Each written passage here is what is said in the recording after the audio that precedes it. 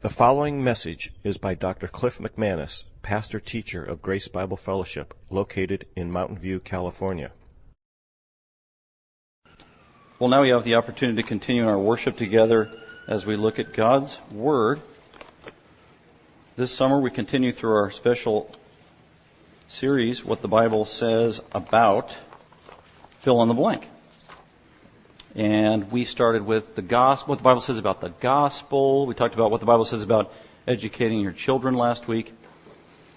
And today it is what the Bible says about Mormonism. So about 3 years ago, started doing this special thing during the summer of what the Bible says about various topics and getting input from some folks. And actually, this topic was submitted 2 summers ago. I actually had a lot of people who submitted, can you talk about Mormonism? And I don't know why people were suggesting that. Could be that at the time it was when it was submitted, there was a candidate who was a Mormon. I don't know. Or maybe just you used to be a Mormon, family relations or whatever. But I thought it was appropriate, since there were so many people a couple of years ago, and I never had time to address it, that it needs to be addressed, what the Bible says about Mormonism. A GBFer told me this week, well, so what's the message on this week? And I said, well, what the Bible says about Mormonism. And they said, well, Mormonism, that's not in the Bible. How are you going to do that? The word Mormonism. And I said, well, yeah, that's true, but we'll look at some of the main beliefs of Mormonism and then compare it to Scripture. And that's why the sufficiency of Scripture. You can take anything in life. I don't care what the worldview is, or the ideology. You can examine its central tenets or beliefs, and then you examine that through the grid of Scripture. So that's what we're doing with everything that we look at this summer. By the way, if you need a Bible, you can go ahead and raise your hand, and we've got one coming down here that you can borrow during our study together. Keep your hand up if you need to borrow one. We also have an outline provided there for you.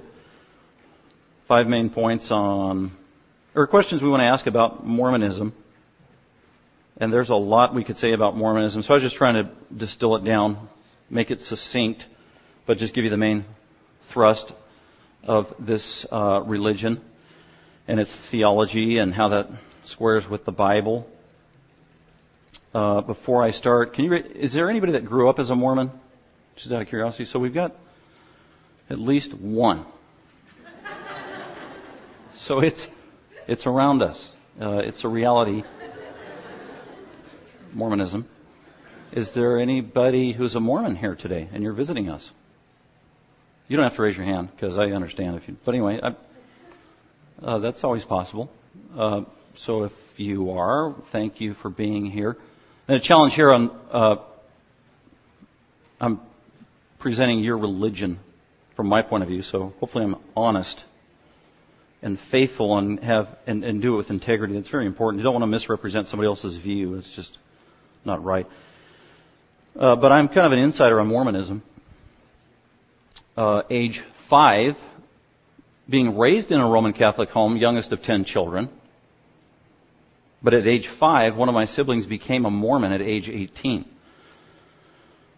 And they were a faithful Mormon for about 40 years. Zealous, tried to convert the entire family into Mormonism, including me as a 5-year-old impressionable little brother.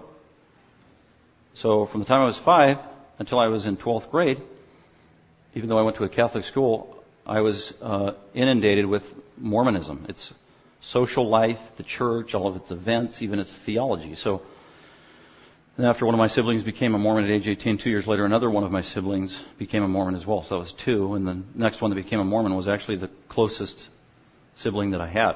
So there's a very strong influence, exposure, and pull to Mormonism my entire life. I went to their social events. I went to their church. For 4 years, I played in a Mormon basketball league through high school. It was mostly all Mormons. I was in a Mormon talent show. You laugh. You laugh because you don't think I have talent? That hurts my feelings. What did you do, Pastor Cliff? I told corny one-line jokes. This is a teenager in high school, and I juggled. I juggled 2 oranges and an apple, and I ate the apple while I juggled. I kid you not. I'll do it here sometime from the pulpit. I was pretty good at it. It got messy. They thought it was hilarious. But anyway, so that was the Mormon talent show. And there were times definitely where I was intrigued by it, and I definitively remember learning it from its theology from my siblings. And then I had a radical transformation when I went off to college and got saved and heard the full gospel and became a Christian my freshman year. And when God opened my eyes and I became a believer, the first thing that dawned on me is, wow, I got to go back and save my family. My 9 brothers and sisters, my parents, my cousins that I was very close to. So I tried that. Studied up on all the religions of the world, including Mormonism, because I was so entrenched in it. And came to realize Mormonism is not in the Bible. It is not biblical Christianity. And went home at Christmas break, a brand new born again Christian, the youngest sibling in the family, and began to evangelize and tell all of my older siblings that they were wrong and believing the wrong thing. That always goes over real well. Hey, here's what I learned in my first year of college. You're wrong. Especially your religion and the God you worship. But I did manage to get the gospel in there, and so that was a shocker. That I just thought everybody would say, "Oh yeah, now that they know the truth, they abandon their false views and embrace Christ," and that did not happen. And some of the strongest resistance was from siblings who were Mormon, because they actually had answers and retorts to my comments and the verses I would quote. So they were well educated in their belief system. So that was an eye-opener of an experience. So and then after, then I became a Bible major, and then I went on to seminary and studied some more, and then I moved to Utah. I taught 4 years at a Christian school. And then God had us go to northern Utah, to Mormon country. Oh, by the way, before that, during seminary and after seminary, I got very heavily involved in Ex-Mormons for Jesus and Saints Alive, which was another organization. Several organizations that witnessed specifically to Mormons, just had a heart for them and an interest in Mormonism. And got to know all the leaders of those organizations, read all their books, and just considered myself kind of a missionary to Mormonism. Then God ended up having us go to Utah, northern Utah. And so we lived there for almost 2 years, and we're just surrounded by Mormons all over the place. And our landlord was this 110-year-old Mormon lady who called us Gentiles all the time. That's what they do. If you're not a Mormon, you're a Gentile. But she liked our money. It was green. It worked. Nice lady, though. And so we were in Utah for about 2 years. So that was another inside exposure to Mormonism. And then one of my best friends is a missionary to Mormons in Utah, and he's been there for 20 years, and he has an official ministry to Christians in the state of Utah and also to the Mormon community. So I'm in regular contact with him. So I think this is God's timing to talk about Mormonism for a lot of reasons. There's a lot of confusion about Mormonism. I remember when I was 5 years old and one of my siblings said, "Boy, Dad's really mad at so-and-so." Well, why is that? Well, because they've abandoned the faith and they've become a Mormon. And I said, "A moron?" And because I didn't know what a Mormon was, and I didn't know what a moron was either. That's just an example of my ignorance at the time. But there's a lot of confusion, even in the Christian world, about what Mormonism is, what they believe, what they teach. My experience is that most Christians just really don't know what Mormonism really teaches, and so people kind of don't know. And for the most part, you can, I guess the evangelical world, or, quote, the Christian world here in America would probably be on one of two extremes, and I've seen it firsthand, and I think there needs to be proper balance in talking about Mormonism, which is my goal today. So on the one hand, you've got Christians they think that Mormonism is the worst false religion on planet Earth, and I kid you not, and that's kind of their approach, that's their mentality. That's actually the circle of people that I was around when I first got saved, and that the number one evil on planet Earth is Mormonism, and we need to deal with it. And in hindsight, if you look back at people with that attitude, like if Mormons come to your door and knock on the door, you slam the door in their face, you don't give them the time of day, you have nothing to do, you shake the dust from your feet, and that's how you deal with Mormons, because they are the worst. But when I look back, I think, boy, the people with this mentality usually are ex-Mormons. They used to be Mormon, they became Christian. That's it from my personal experience, which tells me they're not being as objective as probably as they should be in assessing this religion called Mormonism. Is that really how we should treat Mormons? They are the worst of all possible world religions and beliefs, and we don't give them the time of the day, and they're inherently evil, and we should have nothing to do with them, and keep the conversation short, and there's 2 Mormon missionaries. Oh, let's go after them. Let's go. Oh, when will they walk? You just walked by 50 other people who don't know Christ. How come you didn't point them out? So that is very real. And I don't think it's the right perspective or the right approach. I don't think it's a biblical approach in dealing with Mormonism. Then there's the other extreme, more and more, and it's growing in evangelical Christianity, even by conservative evangelicals, where they are just kind of open arms and embracing Mormonism as just kind of another quasi-Protestant denomination of Christianity, which is also wrong. That's the other extreme. From Joel Osteen for 2 years now, 3 years, been on CNN many times. They've interviewed him from Wolf Blitzer to, I think, Larry King and then the other guy, all the way from 3 years ago to most recently in April on CNN, where interviewing Joel Osteen, the most influential Christian pastor in America. When they asked him, so what do you think of, you got a presidential candidate who's a Mormon, what do you think of him as a Christian? Do you think he's a Christian? And Joel Osteen says, oh yeah, because he professes to believe in Jesus. And he does profess to believe in Jesus. And he says that Jesus is the Son of God and Jesus is the Savior. And so Joel Osteen is telling his faction of the Christian world that Mormonism is Christianity in essence. And even places like Denver Seminary have professors who are embracing Mormonism and entertaining Mormons on their campus and having them teach in their classes and even writing books talking about how Mormonism and biblical Christianity have much in common in the main doctrines of the faith. That is wrong. That's the other extreme, but it's happening. So we've got to set the record straight.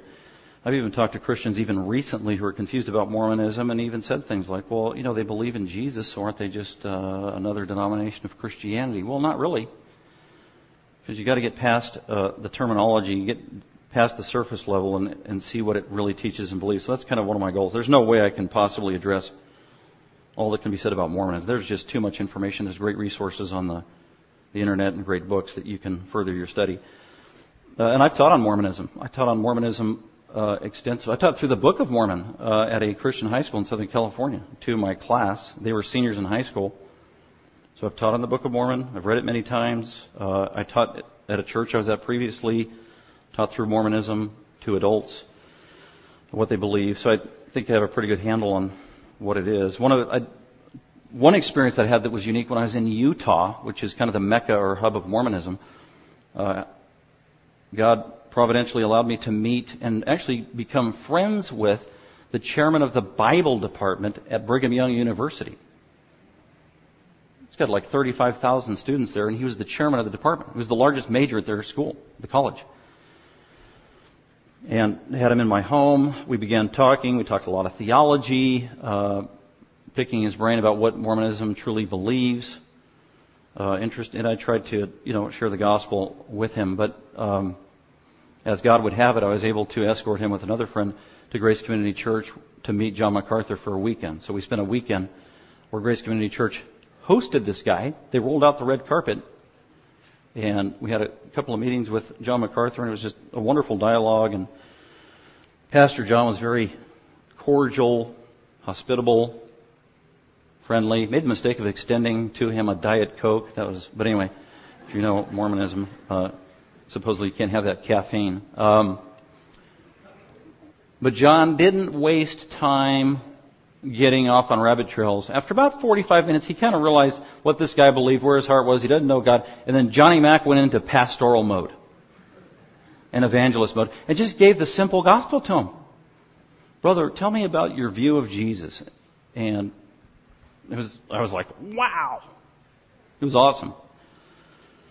Gave him the simple gospel, very friendly to him, and even kept up some correspondence after that. And that man is still a Mormon. But anyway, that was just one of those unbelievable experiences. But let's go ahead and look at 5 things I want to highlight about Mormonism in contrast to the Bible, just to establish our awareness. And point number 1 is the view of the authority in the Mormon Church.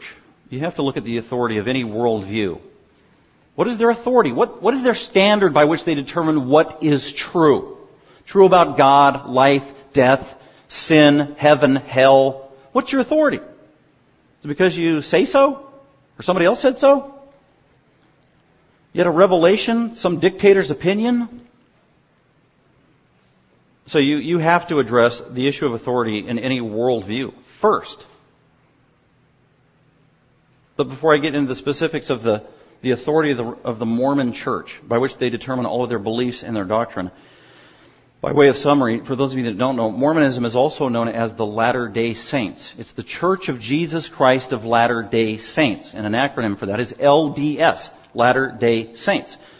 They're the church that God raised up in the latter days. Later on, 1800 years after Christ started Christianity with the apostles, and over time, true Christianity died out, became totally apostate, no longer existed on planet Earth, and so God had to restart true Christianity, and God did it through a young boy of 14 years of age in New York in 1820, when supposedly God the Father, who according to Mormonism has a physical body, and Jesus Christ appeared to this 14-year-old boy in New York and told this boy, all the religions of the earth are corrupt. None of them are true. There are no true churches anymore in this church, and God is going to use you to start a new, or the new church, the new true church. And that was Joseph Smith, according to his own testimony, when he was 14 in 1920. Then, not long after that, an angel came to Joseph Smith, supposedly, again as a teenager, an angel named Moroni. And supposedly Moroni was a shining, glowing angel of light who brought new revelations to Joseph Smith, the teenager, and told him that he would write a new book to add to the Bible. And then a few years later, Joseph Smith ended up supposedly translating this new book, and it became the Book of Mormon. So it was written by Joseph Smith in 1830, and then shortly thereafter, Joseph Smith officially started his church, which was not called the Mormon Church. It wasn't called the Church of Jesus Christ of Latter-day Saints. Those names came later. But that's when it began. And it began in New York, and then it moved around to different places, all the way from Illinois and Ohio, and then under Brigham Young, after Joseph Smith died, Brigham Young became the second prophet of the church, and Brigham Young, and the reason the Mormons were moving all over the place, they were getting chased out of town wherever they went. That's why they kept moving from state to state. And then finally Brigham Young led them to Utah, and there was nobody there in this vast land, and Brigham Young said, "This is it." And for the next 30 years, Brigham Young established Utah as the Mecca of Mormonism. Yet when Jesus returns, Jesus will return to planet Earth, and he will land at Independence, Missouri, according to Mormonism. Not Jerusalem, Independence, Missouri. Why? Because that was one of the key headquarters along the way from when they went to New York to Utah. So that's just a brief history of how Mormonism started. So it's a new religion. It has a young history, and it started in America, which also makes it somewhat distinct from a lot of worldviews. And it's a growing religion. It is an aggressive religion. There are now over 10 million members, formerly of the Mormon Church, over 120 temples that they've built around the world. Maybe you've seen one. And then the churches everywhere. The temple and the churches are different. Gentiles, those of us who aren't Mormons, can't go into a Mormon temple on the inside. But we can go into the church, the local churches, which are called the Ward, W-A-R-D. So that's just a brief history. And then Mormonism has grown definitely an influence here in America. Notable Mormons rising in government. The first were probably Donna and Marie, the Entertainers. They were the poster children of Mormonism in the 1970s and 80s, and even to this day.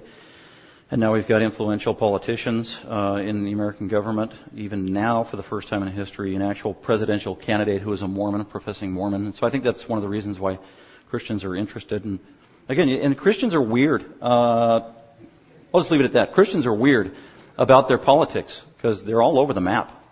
And you talk to some Christians, I'm only going to vote for a Christian. Good luck. I guess you're not voting this year. Other people, they'll just vote for anybody, and they don't really vet the candidate, and they don't even think about, what does the candidate believe on biblical issues, like marriage and abortion and life that's in the Bible? Those aren't political issues.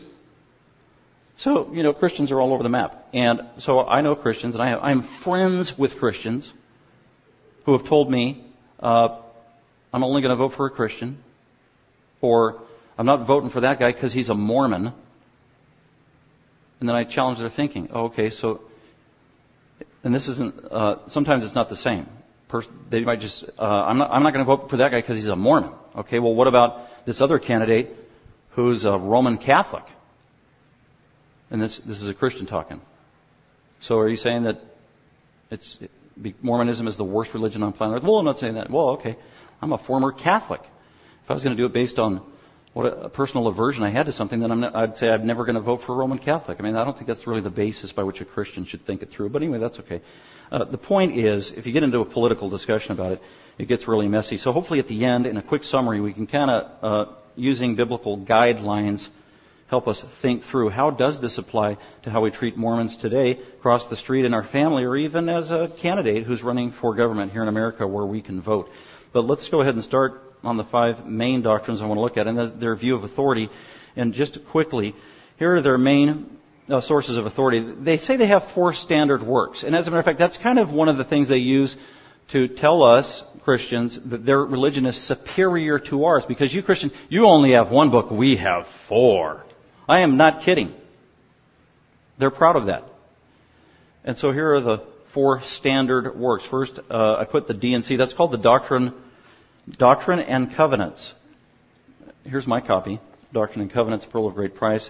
Typically, a Mormon will have 1 book. Doctrine and Covenants, Pearl of Great Price, all 4 of them, plus the King James Bible, all in 1 volume with very small print. And the Doctrine and Covenants, supposedly, it says right here, the Doctrine and Covenants of the Church of Jesus Christ of Latter-day Saints, containing revelations given to Joseph Smith, the prophet. So these are prophecies, apparently, that Joseph Smith had, that he wrote down, that are now binding authoritative doctrine. So Doctrine and Covenants. Then number 2 is the Pearl of Great Price, which is the second part of this. It's a different book. Same thing if you read it. Pearl of Great Price, revelations given by God to Joseph Smith, the prophet. Modern day prophecies. They are apparently inerrant, authoritative, more binding than the Bible itself. As a matter of fact, more perfect than the Bible itself. Then there's the Book of Mormon. And Mormon missionaries will come to your door very aggressively and they will give you a free copy. The Book of Mormon that Joseph Smith translated supposedly from Reformed hieroglyphics in Egyptian, using the Urim and the Thummim and blah, blah, blah. That's their testimony. And Joseph Smith said that the Book of Mormon was the most perfect book in existence ever, that God has ever given to humanity. That's what he claimed. So those are their authoritative writings. They are inerrant, supposedly authoritative, and even have more sway more reliable than the Bible itself. Then I put the Living Prophet. And I'm kind of putting these in order of priority and authority in the Mormon Church. Because the Mormon Church boasts, they're proud of the fact that they have a living prophet. You Christians don't. All your prophets are dead. We are a living church. We have a living prophet. Because there's this direct succession of authority from God that was missing between the early church and the time of Joseph Smith. There was no direct link of authority, and so that's why God raised up Joseph Smith in 1830 and ordained him with the authority of God, because John the Baptist supposedly appeared to Joseph Smith and ordained him for this ministry. And then ever since then there's been a direct successor from Joseph Smith, so that the Mormon Church believes it's always had a direct prophet ordained of God that heads their church. And so today, unless he's died recently, Gordon B. Hinckley's been the living prophet of the church for decades now, and he's in his 90s. But the living prophet of the Mormon Church is also considered the president of the church and the apostle of the church and the prophet of the church. So Gordon B. Hinckley is all 3 of those in terms of his role. And he can actually give direct revelation to the church. He can actually overturn previous doctrine. And that has happened. In the late 1800s, a living prophet supposedly got new vision from God, all of a sudden declaring in the 1890s that polygamy was not good for now. Here in America, it needs to cease and desist. It's 1 man, 1 woman. Even though polygamy is condoned and taught and advocated in the Doctrines and Covenants of their doctrine, they still believe in the doctrine. But just for now, it's on hiatus. Or that black people were not equal with white people. And then a revelation came along and supposedly God changed his mind. Black people are okay now.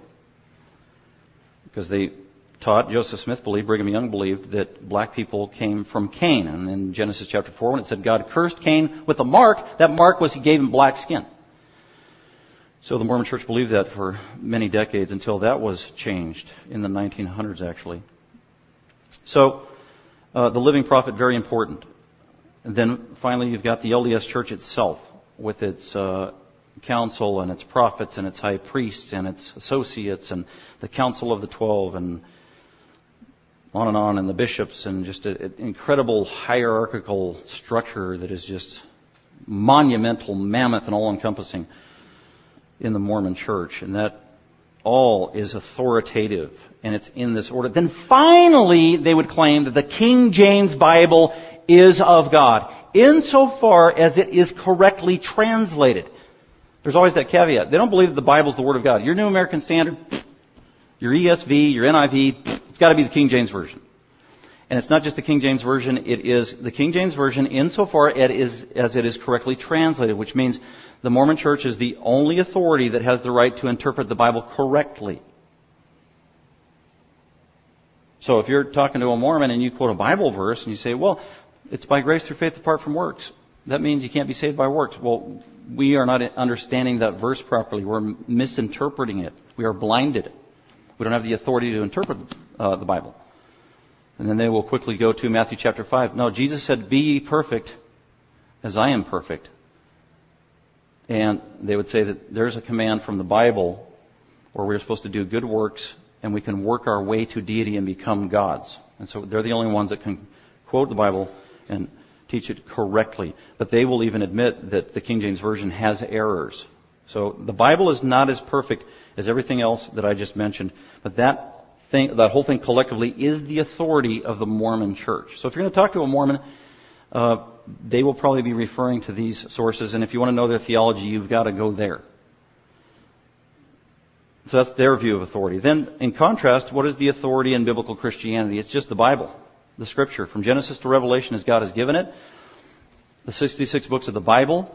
2 Timothy is clear. Paul said, who was speaking as an apostle through the power of the Holy Spirit, all Scripture is God-breathed. All Scripture from Genesis to Revelation. In our Bible, Paul is talking about the Old Testament and even Revelation he was giving as an apostle. This is the very Word of God written down for us. It is the final authority. And so that's the historic biblical position of a true Christian church, and it remains true today. Jesus attested to it. The apostles did. They wrote it down. And at the end of... And Jesus said, the apostles, they're going to write down what I tell them to write down. And they did. They inscripturated the words of Jesus. That's where we got our New Testament. That is the final authority. It is complete. It is sufficient. We have everything we need to know in the New Testament that God has given us. Jesus said so. John said so. Paul said so. And at the end of Revelation chapter 22, John, the last prophet, writing the last book of the Bible, giving the last revelation of God, before God would close his canon, John, and I'll just read it to you, and if you got your Bible, you can look at it. And this is in the end of the century there, around 90, probably 90 AD, just before John died as an old man, and one of the only, maybe the only apostle who didn't die as a martyr, but died of old age. And at the very end of his book, and appropriately so, put at the very end of our Bible. This is Jesus talking, verse 18. Or let's see, no, I, Jesus, verse 16, have sent my angel to testify. And then it closes with this testimony, verse 18. I testify to everyone who hears the words of the prophecy of this book, which is the book of Revelation, which tells us about the end of the world. If anyone adds to these words, God will add to him the plagues which are written in this book. And if anyone takes away from the words of this book, of this prophecy, God will take away his part from the tree of life. So God ends his book, the Bible, saying, do not add from it, do not take away from it. The Bible is sufficient. That's the biblical view. That's the view of the historic church. That is actually the teaching of the Bible itself. So that's why we say we believe that the Bible is the ultimate authority. The Bible has authority over the church. The Bible has authority over all the elders. The Bible has authority over all the pastors. The Bible has authority over all the members. The Bible has authority over all the governments of the world. The Bible speaks for God. The Bible is God's Word. What God believes, the Bible believes. What the Bible teaches is what God has declared. It's just as simple as that. And by the way, Mormons say they believe in the Bible, but every experience I've ever had, Mormons do not study the Bible the way a typical born-again Christian does.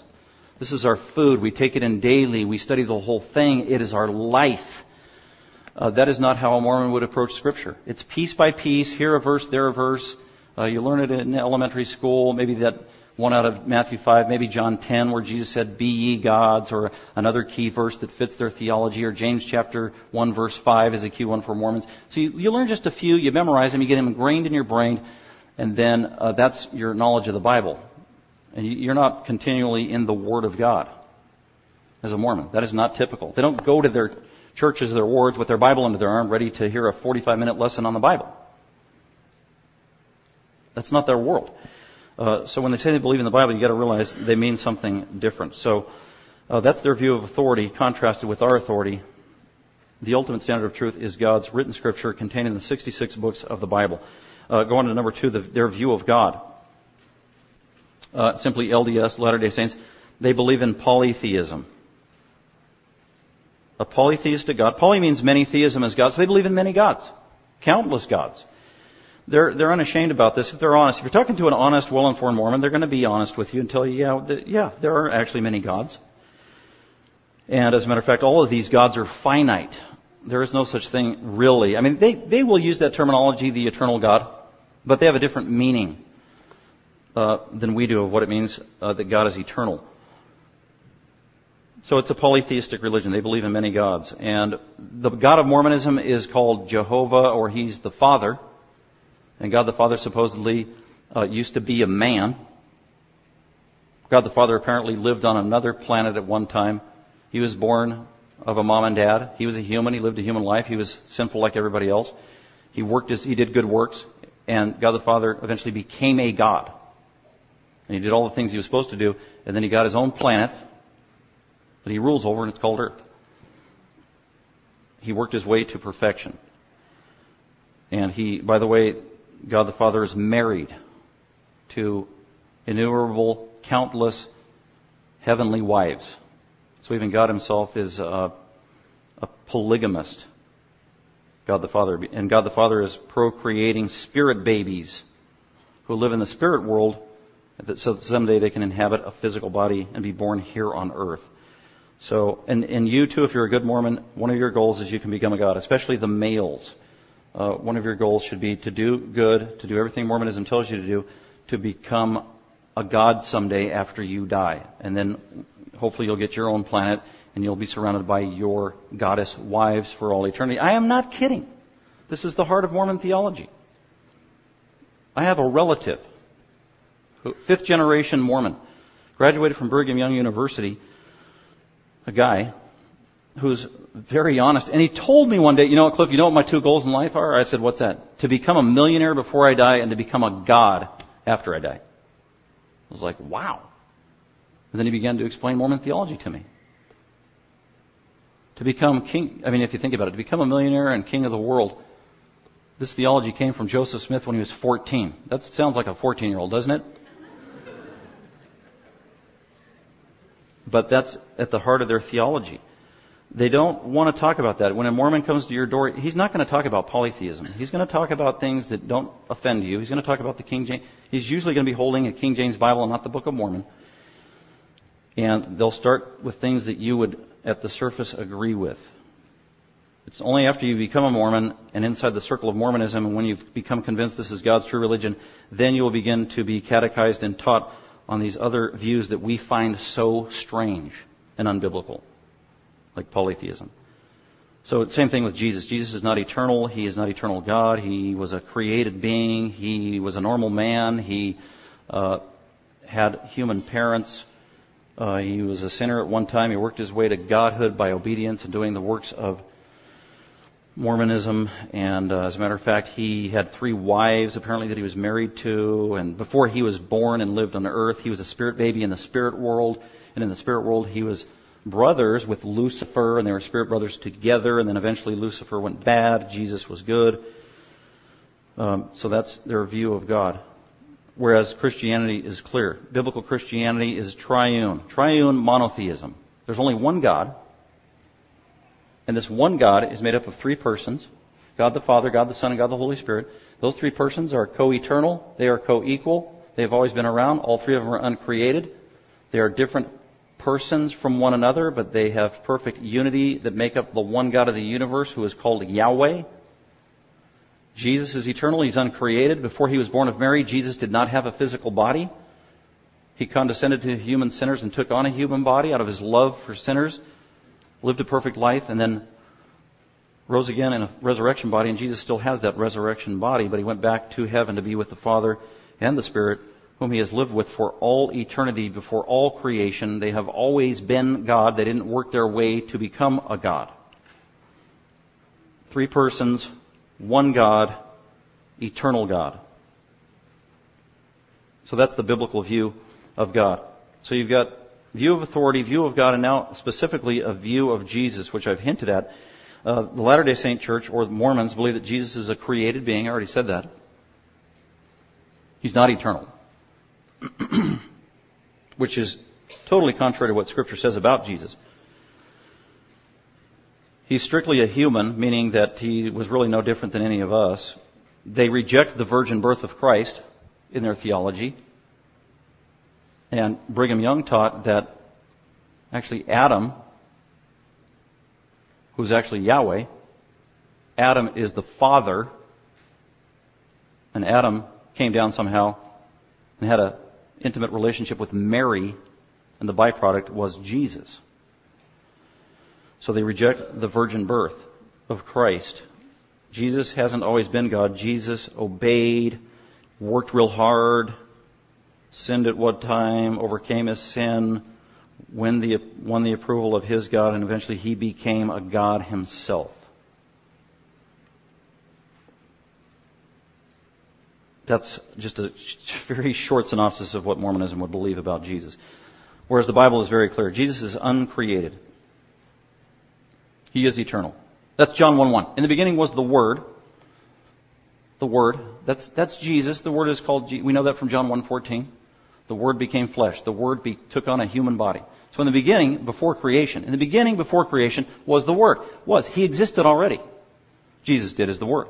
In the beginning was the Word, and the Word was with God, which means in the beginning, before creation, Jesus already existed and was with the Father. And the Greek terminology is specific. Jesus, the Word, was facing the Father. Jesus was face to face with the Father. Jesus was equal with the Father before creation as the Word. In the beginning was the Word, and the Word was with God. And the Word Himself was God. In His very nature and essence, He is eternal God. That's what John 1:1 means. In the beginning was the Word, and the Word was with God, and the Word was God. That's what the Bible clearly says about Jesus. He is uncreated. He is eternal. He's equal to the Father. He Himself is Yahweh. The Father is called Yahweh. The Holy Spirit is Yahweh. Jesus Himself, by Paul in Romans, is called Yahweh. So that's the true Jesus. Hebrews says that Jesus is the same yesterday, today, and forever. In other words, Jesus has the attribute of immutability. He is unchanging. He does not progress. He doesn't get better. He doesn't grow. He's not becoming a God. He never did. He's always been the same. He has always been the eternal, infinite, almighty, uncreated judge of the universe, Jesus as God. That is our blessed Savior. Jesus is Christianity. You've got to have a proper view of Jesus to have a proper view of the Bible Christianity or to be saved. It all starts with who Jesus is. So Jesus is uncreated. He is the God-man. God became a man. That is the exact opposite of what Mormonism teaches. They say that man can become God. The Bible says God became a man. You couldn't be any different. God became a man. He retained 100% deity when He became a man. So Jesus is the God-man. 100% God, 100% man. Wow, how does that work? I have no idea.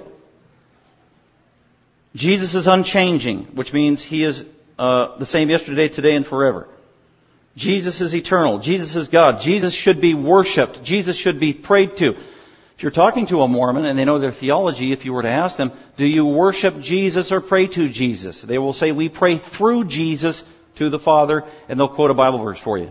Matthew 6, Jesus said, Our Father who art in heaven. Jesus Himself modeled that we should pray to the Father. You don't pray to Jesus, you pray through Jesus. You don't worship Jesus, you only worship the Father. But the Bible is clear. We are to pray to Jesus. We are to worship Jesus. He's Almighty God Himself. The Magi came and traveled 600 miles in Matthew chapter 2, and it says when they got into the house where the baby was, it says they bowed down and they worshipped Him. They worshipped Jesus. The apostles over and over again in the Gospels worshipped Jesus. Just before Jesus ascended back into heaven, the apostles worshipped Jesus. Philippians 2 says that every knee will bow the knee someday and worship Jesus, whether they're a believer or not. And then Revelation chapter 5, the same thing. Jesus is worshipped equally by all of creation alongside God the Father Himself. Jesus is to be worshipped. And Mormonism and every false religion on planet Earth rejects the greatest of all truths. We worship Jesus.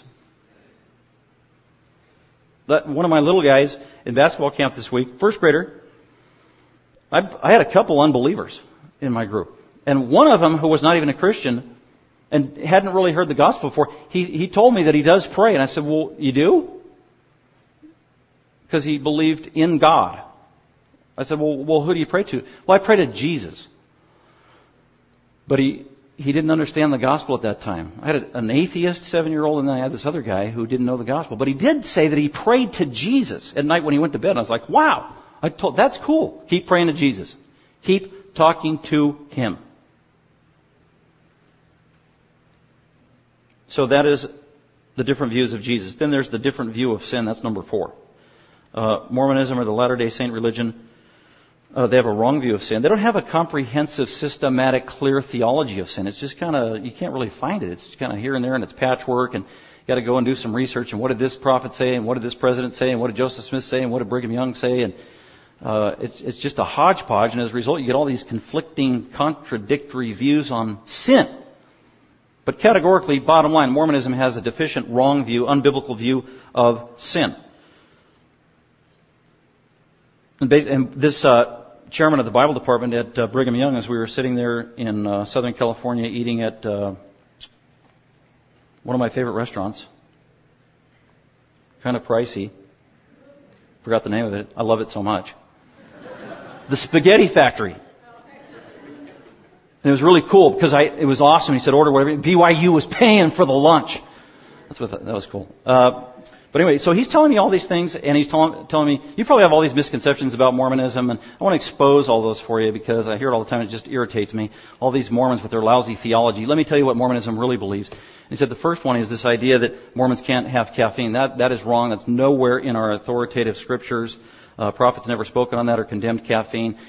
What it says is that Mormons can't drink hot drinks. So that would have included coffee, hot cocoa. That's where the caffeine is. But they're also not supposed to drink tea, just anything hot.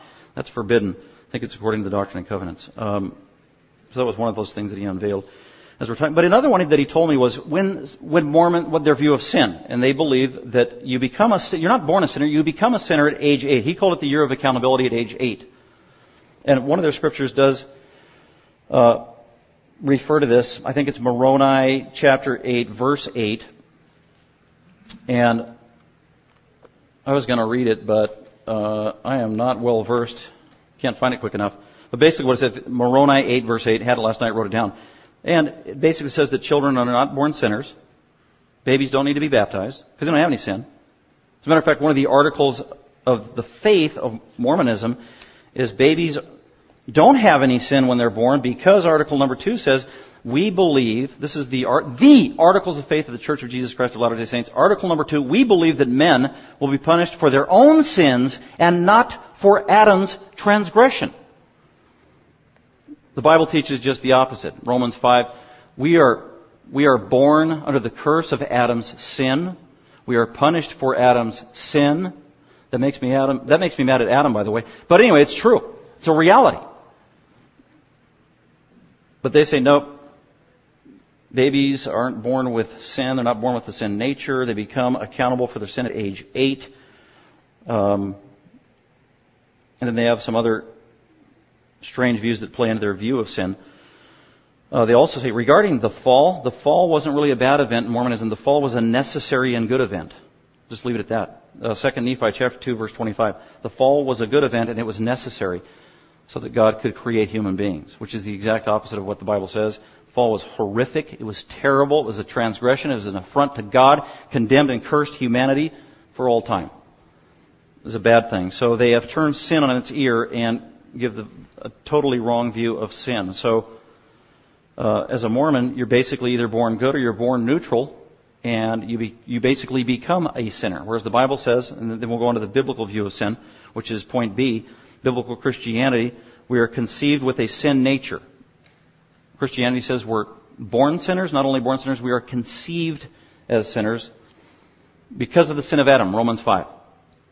God cursed Adam and Eve, punished them, gave them a sin nature, and part of the curse was that they would pass that sin nature on to everyone born out of their loins. And the only one who bypassed that curse of inheriting a sin nature was Jesus himself, because he was born of a virgin. He was not the product of a human man. It was the Holy Spirit overshadowed Mary and boom, fertilized her egg supernaturally, bypassed the curse of Adam. Jesus was born without a sin nature. The only person in the history of the world that ever happened to that was born of Adam and Eve.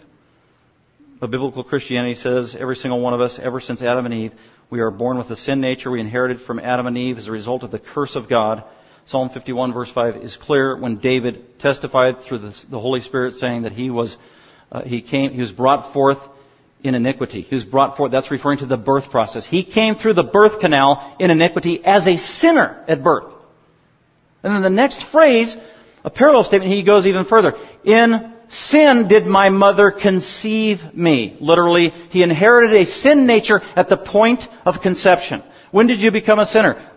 Age 8. No. Or when I started doing bad things at age a year and a half. No. Or when I was born. No. When you were conceived. You inherit a sin nature in the womb. That's what the Bible says. Psalm 51 verse 5. Very clear.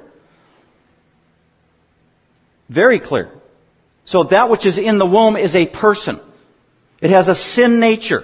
John the Baptist, who was in the womb, was filled with the Holy Spirit, which has implications regarding our view of life and abortion from a biblical point of view. Clearly, from God's point of view. So every human born with a sin nature. That's why this whole idea of, if we could only keep the law perfectly, then we would theoretically earn salvation. No, we wouldn't. That has nothing to do with it. Because you have a condemned fallen sin nature, and so do I. You're already condemned. At conception, before we're even born, we're condemned. Obeying the law has nothing to do with it. Our sin nature condemns us and separates us from God. We need a rescue. We need a Savior. The sin nature from Christianity. Actually, I'm going to be talking about what the Bible has to say about sin, so I'll talk more about that specifically later. Suffice it to say that Mormonism's view on sin is woefully insufficient and totally unbiblical. Let's go on to number 5. And that is a view of salvation. The Latter-day Saint Church, or Mormonism, teaches, and I just tried to summarize it, they teach works righteousness.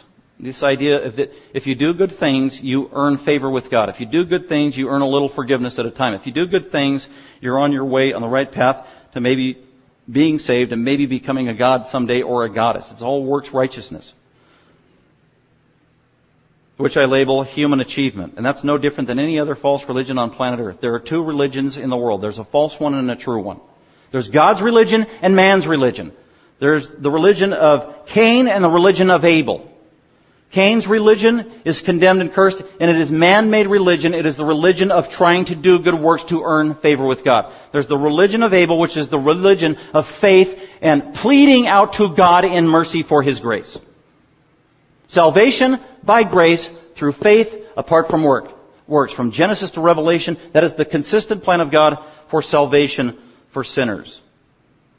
So Mormonism teaches works righteousness. You do all these things, you read all these books, you go to the Mormon church, you do all their activities, you get baptized in their church, you become a priest in their church, you get sealed in their church, hopefully you get married, you have to get married, and then you get sealed in the temple, then you do baptism of the dead, and then you wear the sacred garments in the temple for the rest of it, and you wear the sacred garments wherever you go, and just all this other stuff.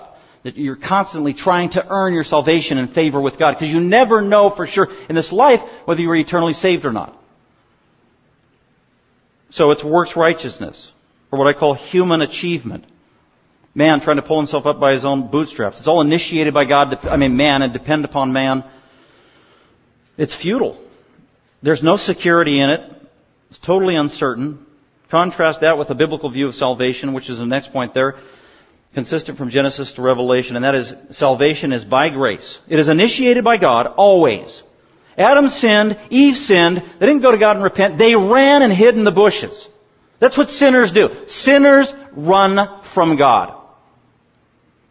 And God in His grace, He runs after sinners. Why did Jesus come in the world? Jesus said of Himself, the Son of Man came to seek and to save the lost. Jesus was on a rescue mission.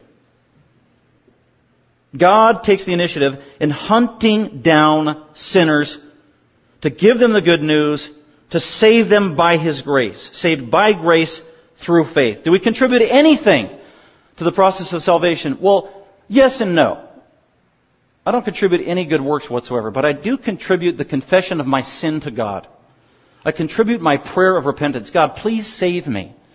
I contribute my faith, the belief I have in the gospel, the gift of faith. It actually came from God. It was initiated by God. Everything about it is initiated by God. It is His grace.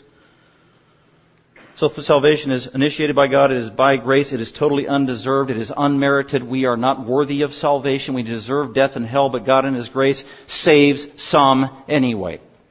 That's grace. And He's merciful. He doesn't give us what we do deserve as sinners who hate Him. We are born children of wrath. We're born in rebellion against God. We're born separated from God. We run from God. We hate God. We suppress the truth of God. And yet God in His love and mercy pursues us anyway, doesn't He? I know for a fact that for 19 years I was running from God. There were times where I would literally shake my fist in God's face. I remember it vividly in high school. I didn't believe in God, but when something went bad, God, it was your fault. Yet God loved me anyway. Pursued me, wooed me, gave me the truth of the gospel. The Holy Spirit working on my heart, softening me, convicting me, tearing away the blinders of my own sin, tearing away the blinders of satanic blindness, preventing me from seeing the glory of His gospel. This awesome, gracious, merciful, saving God. That's biblical Christianity.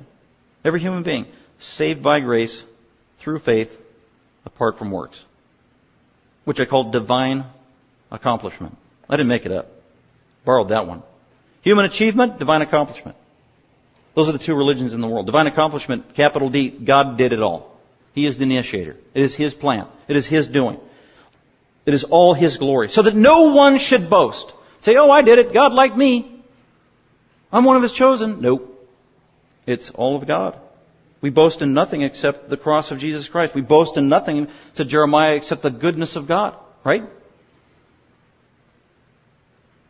So it's real simple. So really Mormonism is no different than any other false religion on planet Earth because they are all human achievement, trying to work their way to God. It's like the 7-year-old I had this week who didn't believe in God, and then at one point he said he did believe in God, and he said he was going to heaven, and then I followed up and said, well, why are you going to heaven? And he said, because I obey my mommy. It's like, ooh, I got a problem here. He needs to continue to obey his mommy. I need to tell him that's a good thing. Keep obeying your mommy. That is awesome. You need to do that. But that is not going to get you into heaven. Your mommy can't let you into heaven. Only Jesus can. It's by His grace, not by our works. That's just human. I mean, you got a 7-year-old saying the same thing a 37-year-old would do. I'm going to heaven because I do this. I'm going to heaven because I refrain from doing this. That is human works righteousness. That is not the divine accomplishment of God, initiated only by God through the person of Jesus Christ being crucified on the cross, where Jesus willingly absorbed the wrath of Almighty God in His own body on behalf of sinners, where Jesus was buried, rose again, ascended on high, and just cries out and chases sinners down, pleading with them to repent of their sin that they might be saved. That's biblical Christianity. And everything else is a counterfeit. So let's go ahead and look at the implications that don't only just apply to Mormonism, they apply to every other religion, I personally believe. Implications. 1 Thessalonians 5 says, examine everything carefully. And we got plenty of Christians out there, like I mentioned, a prestigious evangelical seminary that's embracing Mormonism. I don't think they're examining it carefully enough. 1 Thessalonians 5, examine everything carefully. Hold fast to that which is good. Abstain from every form of evil. False theology is evil. When people started talking about Islam in 2001, people giving their opinions, what do you think of Islam? Everybody was confused. And then politicians and the Pope, and they were coming out, well, I respect Islam, was the statement. That kind of became the tagline. It's real. We respect Islam. We don't agree with everything about it, but we respect it. And people have said that about Mormonism. I don't respect Mormonism, because Mormonism is a false religion that deceives people and prevents people from believing in the true gospel and damns people's souls. I don't respect false religion. I love Mormon people because they're just like everybody else. There's no difference between one sinner and the next. God so loved the world. You know what that means? God loved the sinful creation that He made, and He wants to save them. So we should love the Mormon people. Don't yell at them and chase them off your porch and be rude and crude. Give them the gospel. See if they're willing to talk. But anyway, the point being, examine everything carefully, hold fast to that which is good, and abstain from every form of evil. False religion, false teaching, false theology. It is evil. Have nothing to do with it. It is wrong. Another truth. False prophets will arise. Do not be deceived. False prophets will arise. That's on the bulletin. Matthew 25, Jesus warned the church. Do you realize many false prophets are going to arise? And that's been true for 2,000 years in the church. And they will keep coming, and they're going to keep coming, and they're going to keep coming. And Joseph Smith was one of many in 1820 and 1830 that rose up as a false prophet. He called himself a prophet, the prophet of God, the greatest prophet. And Peter warned us, Paul warned us. What does the Bible say about the latter days, the latter day saints? In the book of Timothy, Paul said, in the latter days, the Spirit explicitly says that people will rise up and be deceivers. That's what's going to happen in the latter days. It's not going to get better, it's going to get worse. So false prophets will arise. Expect it. Look for it. Discern. Do not be deceived. Also, another thing we need to do, we don't need to learn everything about Mormon. You don't need to go home and, okay, now I got to read the Book of Mormon and the Doctrines and Covenants and the Pearl of Great Price and memorize all of the things that Joseph Smith... No. That'll make you tired and you'll never accomplish it anyway. To witness to anybody, regardless of their religion, whether a Hindu, an atheist, an agnostic, a Mormon, a Jehovah's Witness, it doesn't matter. An unsaved Presbyterian or Baptist... You don't need to memorize their worldview or religion. You only have to know one thing. Jesus said it in the Gospel of John. Know the truth. Know the truth, and the truth will set you free. If you know the truth of Scripture, if you know the truth of the Bible, if you know Jesus personally, and you are continually growing and fill your mind with His Word and His truth, that's going to help you. It's going to help you personally to be a discerning person. It's also going to help you witness to other people. Because all you have to give them is the truth. The true view of Jesus, the true view of salvation, the true view of the Bible. Just know the truth. You don't have to memorize all this other stuff. Know the truth. That is liberating. That's freeing, isn't it? Just concentrate on this one book, the Bible. Know the truth, and the truth will set you free. Another point I have here is love unbelievers. It doesn't matter what his religion is. If he doesn't know Christ, there's two religions. Believers and unbelievers. Light and darkness, right? That's what Paul said. Righteousness and unrighteousness. Those who are of Christ and those who are of Belial. Those who are of Satan and those who are of God. Love all the unbelievers the same. Desire their salvation. Pray for their salvation. Witness to them if you possibly can with the living God, the living Word of God, the Scriptures, the Gospel. Focus on the Gospel. Focus on Jesus.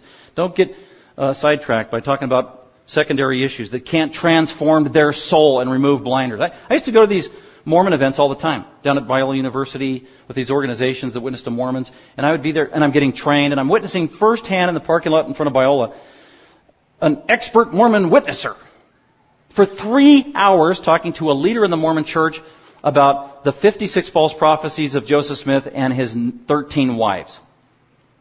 This went on for 3 hours. And I was trying to take notes. Man, I don't know, how am I going to remember this? I can't remember all these facts and stuff. Ooh, this is making me tired. Then I came to realize years later, you know what? Trying to convince a Mormon that Joseph Smith was sinful and corrupt because he was a polygamist, you can debate all day, and it's not going to save that Mormon. That's not the gospel. It's a distraction, actually. Just talk about the gospel of 1 Corinthians 15, who Jesus is, and how they need Jesus, and how they're going to be held accountable to Jesus as the judge for the truth that you just gave them. And they will probably reject it while you're talking to them. But you're not a failure. What's going to happen is you gave them the supernatural living Word of God And you spoke it to them, it went into their ears, it went into their brain, and now it is going to keep moving dynamically in a living way, supernaturally, penetrating their heart, their mind, their soul, their conscience. It's going to nag them. The Holy Spirit is going to use that to soften them, to woo them, to draw them to Himself. And that could take decades later. God's Word never returns void. Isn't that cool? So, love unbelievers, witness to them with the gospel and pray. So stay focused on the gospel. And then after you pray that God would bless what you said to them, especially if you spoke His Word, the Bible, biblical truth, supernatural revelation. That is the only thing that will remove the blindness of sin and the blindness of Satan, is supernatural biblical truth. God's Word. That's it. Through the power of the Holy Spirit. And then I already said this, Mormons are like all other unbelievers. They are no different. Then I got a question here. So who do you vote for? That's another sermon for another day. But I will say this. I believe that it'd be hard for me to say, well, I'm only going to vote for a Christian, because when I look at the 40 plus presidents in the United States, there aren't very many true Bible-believing Christians. There just aren't. And the governments of the world are living under the times of the Gentiles. The governments of the world are not a part of the church. America is not a Christian nation. That is clear. America was influenced by great Christian people when it was founded, absolutely. And you can read the Declaration of Independence, and you can see where the Bible influenced, and the Judeo-Christian ethic influenced the terminology of the Declaration and even the Constitution. But you can also see deistic, atheistic, Renaissance thoughts leaking through its terminology as well. So it's kind of a hodgepodge. But there were definitely godly people at the founding of this country. All that to say that America is not a Christian nation. This nation falls under the domain of the nations of the world, which is run by the Gentiles according to Jesus. The only Christian nation on earth, according to Peter, is the church. He calls it a Christian nation. That's our Christian nation, is the church. We're in the spiritual domain.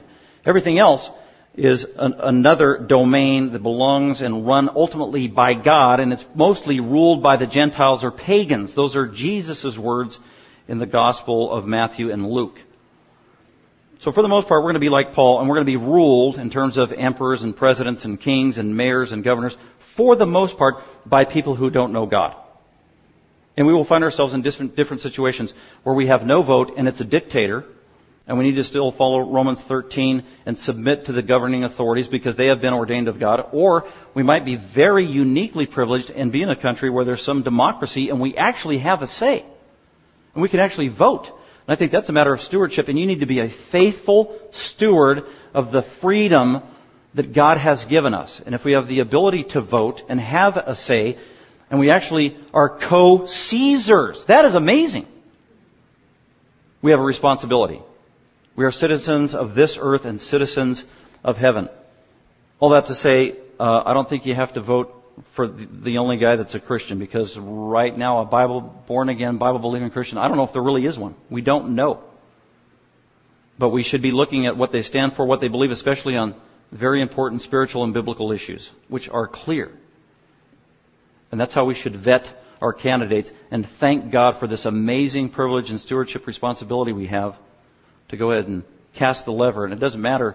In the end, God is totally in control, regardless of who's in charge and who the governor is and the senators and the presidents, right? God is in control. His plan is not, He is fully on course. We are headed in the right direction. God has declared the beginning from the end, hasn't He? But we need to continue to pray for our leaders. Praying for peace, praying for the opportunity to live out our Christianity in this society, being salt and light. I guess I simply say, don't dismiss a candidate strictly or only on the basis of their specific religion. There are other factors that play into that. And we have to be wise stewards about it. So with that, let's go ahead and pray and let's go to lunch. Thanks for being so attentive today. Father, we do thank You for our time together as a body of believers and facing really a challenging subject. And that's a religion that is very personal, intimate, and precious to so many people. These are people made in Your image, whom Scripture says You love dearly, many of whom Jesus died on their behalf, and the Savior is pursuing them that He might woo them to repentance that they might be saved. God, help that be our mindset as well. Of anybody that doesn't know Christ, regardless of who they are, give us a heart for the lost in your perspective. Thank you, Lord Jesus, for giving us the remedy, the good news of your precious gospel that transforms sinners into saints and removes sinful and satanic blindness. And you deserve all glory and praise for it. We thank you, we pray in Christ's name. Amen. Thank you for listening. Dr. McManus is an author, seminary professor, and pastor teacher of Grace Bible Fellowship. For more information about Dr. McManus, other messages, or resources, please visit gbfsv.org or call us at 650-630-0009.